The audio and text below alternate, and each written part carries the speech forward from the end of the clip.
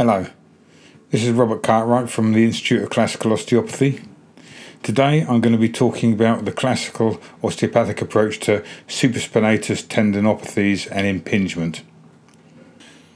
Apparently, and I would broadly agree with this from my own experience and observation, the third most common presentation we see in clinic is a shoulder problem, and I believe about 60% of those involved a supraspinatus, either an impingement or a tendinopathy. We're not going to spend a long time exploring the cellular effects of degeneration in this podcast, but I would like to go through with you how posture affects the shoulder and how it can be a prominent factor in pain and loss of shoulder function. What is interesting is that even the recent research, although discussing at length the tissues causing symptoms and describing cellular degeneration, will still mention scapular mechanics as a factor in shoulder problems and occasionally posture. There's not much mentioned in the literature about how to improve this, though, apart from exercises and different variety of exercises which have their place, especially if you observe some wasting, or for people who sit at their desks for extended periods of time. They really just need to move more. Usually, to improve scapular mechanics, the controlling factors need to be addressed rather than just exercise through the poor mechanics, though. Otherwise, that can just introduce more strain and more stress and more degeneration. I've been an osteopath for 25 years, and my observation is that shoulder problems are multifactorial, and postural variations that increase strain at the supraspinatus tendon or affect the volume of the subacromial space can be a very common contributory factor to these shoulder problems. The first 10 years of my osteopathic career, I worked as I'd been taught at college, or should I say, it was my interpretation of what was being said to me at college and what I'd taken on board. I was interested in the shoulder, having previously injured one of my own, and I remember finding shoulders complicated, which could make them a bit of a heart sink presentation if you couldn't work out or see what was going on, or the patients failed to recover. The approach I had was treating the soft tissues of the symptomatic shoulder, articulating the glenohumeral joint, scapula, treating any trigger points I found, often using acupuncture, selecting local Ashi points, and using the adjacent and some distant points sometimes, or treating any specific somatic dysfunction or lesions I found in the ribs, especially the second rib, which on its own sometimes appeared to make quite a big difference, and also in the thoracic and cervical spine, treating any somatic dysfunction there, plus prescribing exercises. So I felt I had a pretty global approach, but I didn't understand why supraspinatus problems were so tricky, and I found this a pretty hit and miss approach. A lot got better, but a lot didn't, and some would only get better temporarily, and that was a big problem. It was, you could get people better, but it would never last. I wanted to learn more and understand how to help more people more of the time with this common problem. So I started studying the journals, looking for answers, and I found that there was a direct correlation with the more I studied the tissues causing symptoms and read the research journals, the more often I would end up sending people for cortisone injections, and the less and less I was able to help them from an osteopathic perspective. Of course, what I was looking at is a medical perspective. And obviously it is important to understand the tissues causing symptoms as far as is possible within the limited framework of a working diagnosis. But what is probably just as important is understanding the context of why that's happening, probably even more important, so we can investigate those factors and work on the ones that we can change. And this hopefully leads to a more positive outcome. The classical osteopathic approach has always had osteopathic thinking behind it. In other words, principles, which are the ideas that guide us through diagnosis and treatment.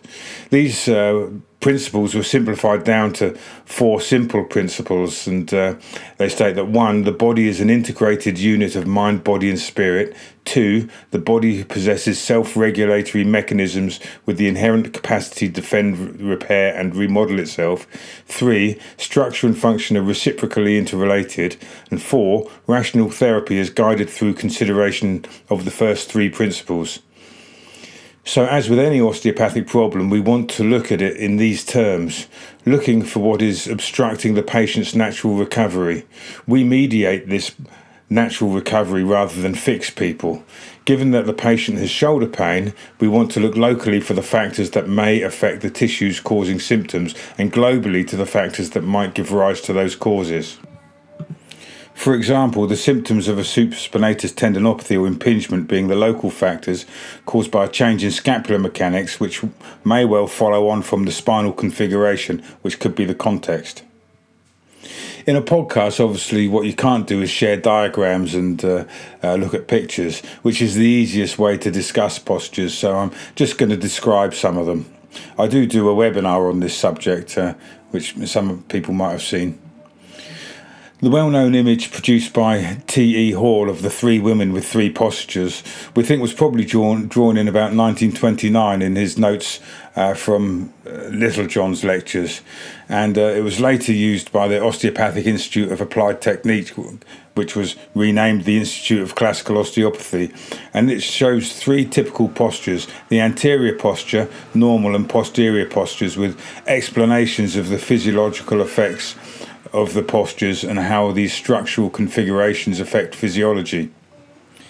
The features of the posterior posture are an extended occiput, the neck tilts downward, strain at the lower cervical spine and cervico-dorsal junction area, thoracic kyphosis, disturbing the thoracic pressure, often an exaggerated lumbar lordosis to balance the kyphosis, a disturbed abdominal pressures, glenohumeral joints behind the centre of gravity line and hips in front of it, knees slightly flexed and weight posterior on the heels.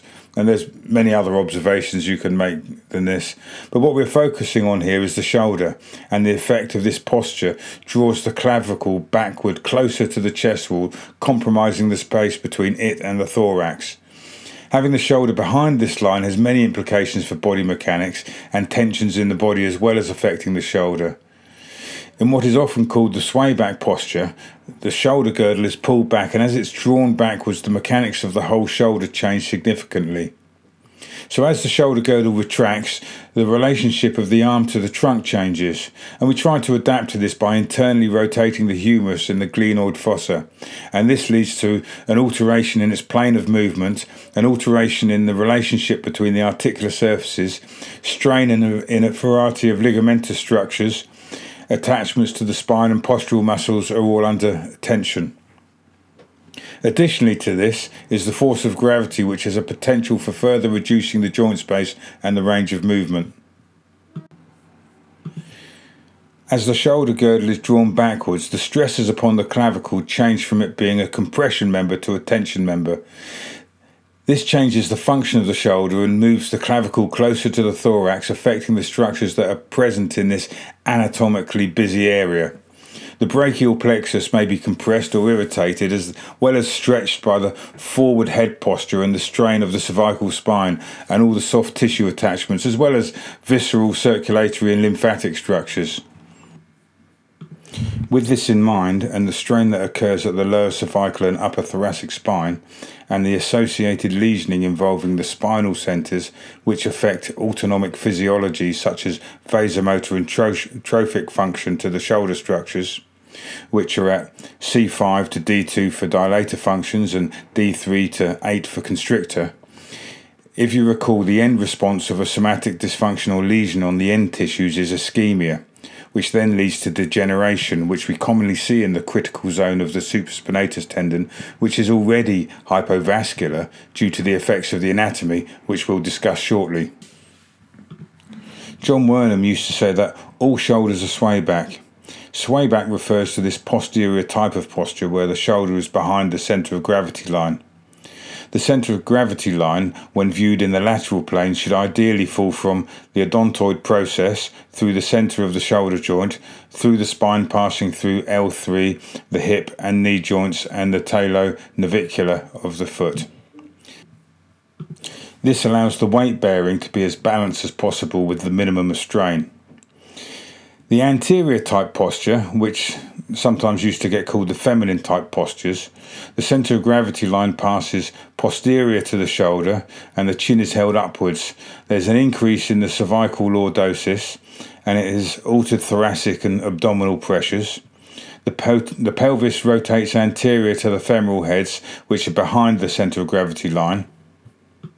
With this postural setup, the humerus has to externally rotate in the glenoid fossa, which creates changes in movement characteristics and increases strain on ligamentous structures in the rotator cuff tendon.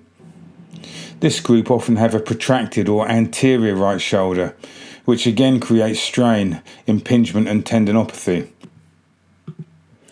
There is a segment of the supraspinatus tendon called Codman's critical zone. This is just proximal, or about 1 centimetre from the attachment of the supraspinatus tendon to the greater tubercle of the humerus. The reason for this is an anastomosis about 1 centimetre from the tendon insertion, making the area hypervascular. The distal circulation, supplied by a tributary from the anterior circumflex artery, ascends the bicipital groove and is poorer than the proximal circulation, leading to this hypovascular area. The supraspinatus tendon is considerably hypervascular in comparison to the other tendons of the rotator cuff, which is a factor in the tendinopathy. Added to factors such as age and strain, we typically see degeneration and tendons here. The osteopathic principle of the rule of the artery is supreme, and any interference with its supply marks the day, hour, minute and second to when disease starts applies really well here. This phrase is usually shortened to the rule of the artery is supreme, and in this way it's commonly misunderstood to be all sorts of things. But when you see the whole sentence, you can really understand that it's about physiology and blood supply, and restrictions in blood supply cause pathological changes or changes associated with it. Much in the same way as I think find it, fix it and leave it alone gets shortened and misunderstood. The common pattern of the pelvis being high on the right due to the combined efforts of the right anterior inflare and the left posterior outflare innominate, with the sacrum and lumbar spine following it by deviating to the left and then side bending right, coming back to the midline at the DL or lower thoracic, where it deviates to the right and enters into a left side bending pattern back towards the midline and crosses it at the cervico-dorsal area, and a third side bending pattern to the right, leading to some compression at the occiput on the left and strain on the right. If you see what's happening through the thoracic spine, it will create different tensions on the muscles that pass from the thorax and cervical spine to the scapula, and from the ribs to the scapula, which alter the scapular mechanics accordingly. What can happen to the articular relations when the T-line, which is the line which goes horizontally across the shoulders, is lower on the right and higher on the left with reference to the supraspinatus, is under more gravitational strain from the weight of the humerus, which has less support in the glenoid fossa. This increased strain acts on Codman's critical area and can lead to inflammation in that subacromial space, which can be a factor in impingement. The high end of a disturbed T-line, which is commonly the effect of a long left side bending pattern through the thoracic spine or other patterns, presents a higher distal end of the clavicle. This changes the angulation of the scapula and changes the relationship of the humeral head relative to the scapula, increasing the space at the superior portion of the glenohumeral articular surfaces. All this creates more strain on the supraspinatus at its critical zone than in the neutral position.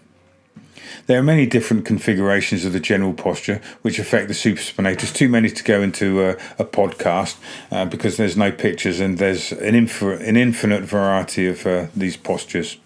And the purpose of this review is just to give a couple of common examples that we see in clinical practice. Obviously, we mustn't forget any lung or general red flags that might indicate organic disease that we always need to have in our osteopathic thinking process, and the possibility for a medical referral, particularly when there's been or is currently active metastatic disease of the breast, lung and thyroid, which tend to have secondaries in the upper extremities, shoulder girdle or cervical spine, but also a very large number of metastatic cancers will end up with secondaries in the liver, which can cause right shoulder pain. And obviously not forgetting kidney and prostate cancers or other primary bone cancers, which fortunately are rarer. There are also the viscerosomatic pathways to be concerned about when treating shoulder pain, and the effects that these may have on the mechanics. The liver and gallbladder receive nerve fibres from the phrenic nerves, as does the diaphragm, and afferent impulses are carried back to the spinal cord at C345. Through the spinal cord centres and lack of segmentation in the spinal cord, this crosses over via the interneurons with the efferent motor supply to the supraspinatus at C567. Increased nociceptive afferent traffic through this pathway from the liver excites these pathways, which leads to the interpretation of shoulder pain. Not only does it do this, but it also causes the motor neurons supplying the shoulder muscles to become active, causing increased tone in the supraspinatus, which increases the ensuing degeneration. A common reason for afferent bombardment from the liver is fatty liver disease, but other non-pathological processes can do this, such as stress, poor diet, poor hydration, which may need to be discussed with the patient. Sympathetic innervation is from the celiac ganglion, which connects to the cord at D6 to 9. These are the same segments that supply the stomach. This increase in afferent traffic excites neurologically related motor neurons, which increases tension in the scapulothoracic muscles, which affect the scapular mechanics, placing increased strain on the rotator cuff. These alterations in scapular mechanics are the normal anatomical changes that occur for the specific postural pattern that we see. When examining the shoulder, we might, for example, find alterations in the acromioclavicular joint range of motion in many of the presentations because the posturer may have pushed the shoulder forward, compressing the clavicle, or backward stretching it, or it could be above or below the relative height of the T-line. But trying to adjust that to normal isn't going to help much, as it's a secondary factor. Adjusting it in isolation and leaving the postural pattern as it is will only ever achieve limited success, as you can't adjust the abnormal to the normal. That shoulder posture is normal for that posture, so the whole organism needs to be adjusted. That is why we talk about body adjustment in classical osteopathy. And these various shoulder configurations are the normal adaptation to the current general posture. These variations of body-wide postural mechanics, of which there are many more than I've illustrated, cause areas of stress and strain throughout the whole structure, which creates edema at the sites of maximum strain. When treating someone, we typically find these areas of tension and soreness around the symptomatic area, or just as commonly far away from there. Often the patient was unaware of their presence, especially in the ones which are further away from the symptomatic structure. If there is enough strain in a particular structure, edema will be created to initiate the healing process of the tissues in question. Edema in these areas activates the small fibre system, and if there's enough edema, the signalling to our cortex makes us aware of pain. In this case, the signalling may be from the supraspinatus tendon. As previously mentioned, our role is removing obstacles to natural recovery. The obstacle to recovery here is the effects of stress and strain on these tissues, and without help the structure drifts further away from the neutrally balanced posture, therefore creating more stress and strain. Body adjustment using long levers attempts to balance the anterior to posterior and posterior to anterior structures, and the structures from medial to lateral and vice versa. Removal of stress and strain allows the autonomic neuroendocrine immune system to do its job, and this is Still's principle of the body has its own medicine chest. The more modern interpretation of that is the body possesses self-regulatory mechanisms with the inherent capacity to defend, repair and remodel itself. So sometimes these sore areas that we find may be hypertonus of a muscle or palpable edema. Other times an area of strain and somatic dysfunction will also create trigger points or fibrous tissue, and calcium deposition may be there if chronic strain has been present for long enough. These findings aren't the body going wrong, but adaptations to chronic strain, and sometimes other factors such as pathology and age and old injuries, etc. The healing process can sometimes be quite uncomfortable for people as our body starts to resolve the problem, particularly if it needs to raise some inflammation to resolve fibrous tissues. Hence, people sometimes get a reaction 24 or 48 hours after treatment, which resolves after a further 24 to 48 hours and follows with some improvement of their condition, which, when they report back, they find quite miraculous. Classical osteopathy has always been a constitutional approach attempting to move people towards health, fundamentally moving the body structure back to a more neutral relationship with gravity, and this balances the interaction of the autonomic systems and reduces drive on the hypopituitary adrenal axis, enabling the body's own medicine chest to heal itself. That is why I treat the whole body now.